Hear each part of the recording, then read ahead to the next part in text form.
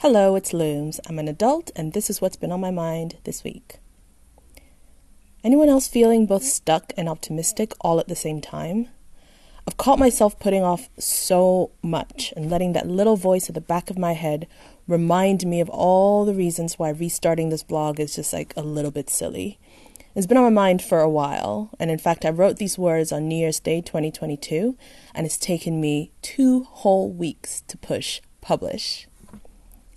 The Christmas gooch of 2021, which is a term I was introduced to this year that I am loving, was supposed to be spent laying the foundation for this vision I'm manifesting, where my full-time job isn't my only income stream.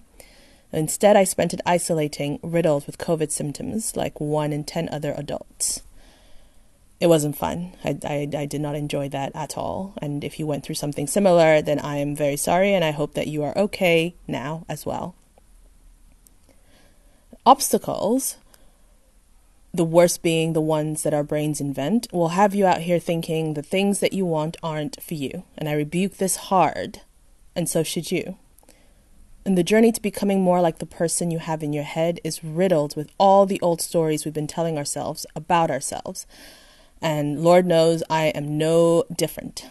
However, in the last year or so, I've taken it upon myself to figure out how to even begin to change the way that I think about myself and what I'm capable of. And the journey continues, and I haven't really felt ready to share it wider with the world until now. But what does ready even mean? And are any of us really ever ready for anything that comes our way? Hard things are only hard because we don't know how to do them yet.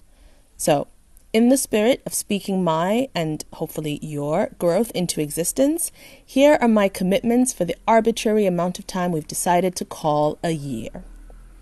Number 1, I will make reflecting on my growth journey a habit. The clearest example of this will be by blogging weekly, starting with today's post. Thank you for being here, and thank you for reading, hearing, listening. And the second commitment that I'm making is that I will break out of this seemingly endless creative block I've annoyingly had to learn to live with by taking 1 photo a day on any medium.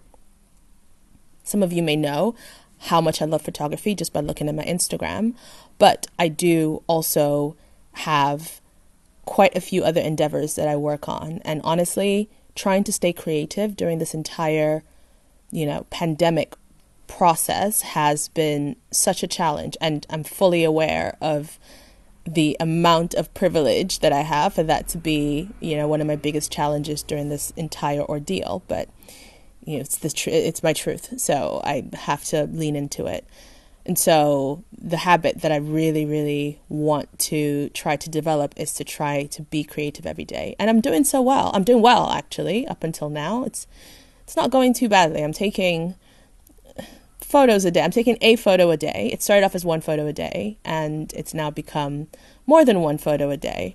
But it's the learning process that it's bringing to me as well is that perfection takes far too much time than I'm willing to give. So the photos are of questionable quality, but I digress.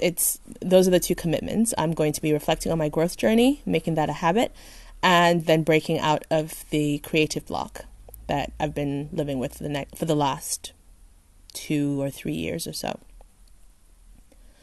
So now it's all out there. I've put these into the universe, so all 3 of you who see this and hear this can hold me accountable.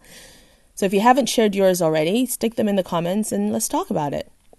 In the next post, which is coming out next Sunday, I'll explain why the smaller your goals seem, the more likely you are to get them done. I'll also include some, probably all, of the photos I've taken so far for Project 1 a Day. Although, note to self, I do need to find a way doper name for that project, because 1 a day isn't working for me. Right, if you've made it this far, thank you for listening. Share your commitments in the comments for some free accountability from me and, the one other person who might read this. And consider signing up to the weekly mailing list so you never miss a post. All that means is that you'll get these delivered to your inbox, and then you don't have to remember to come back to this blog. Is it just me saying the word blog makes me feel like a teenager? And I don't know if it's in a good way or not, but yeah, we'll see where this goes. Thank you for listening, and I will be back next week.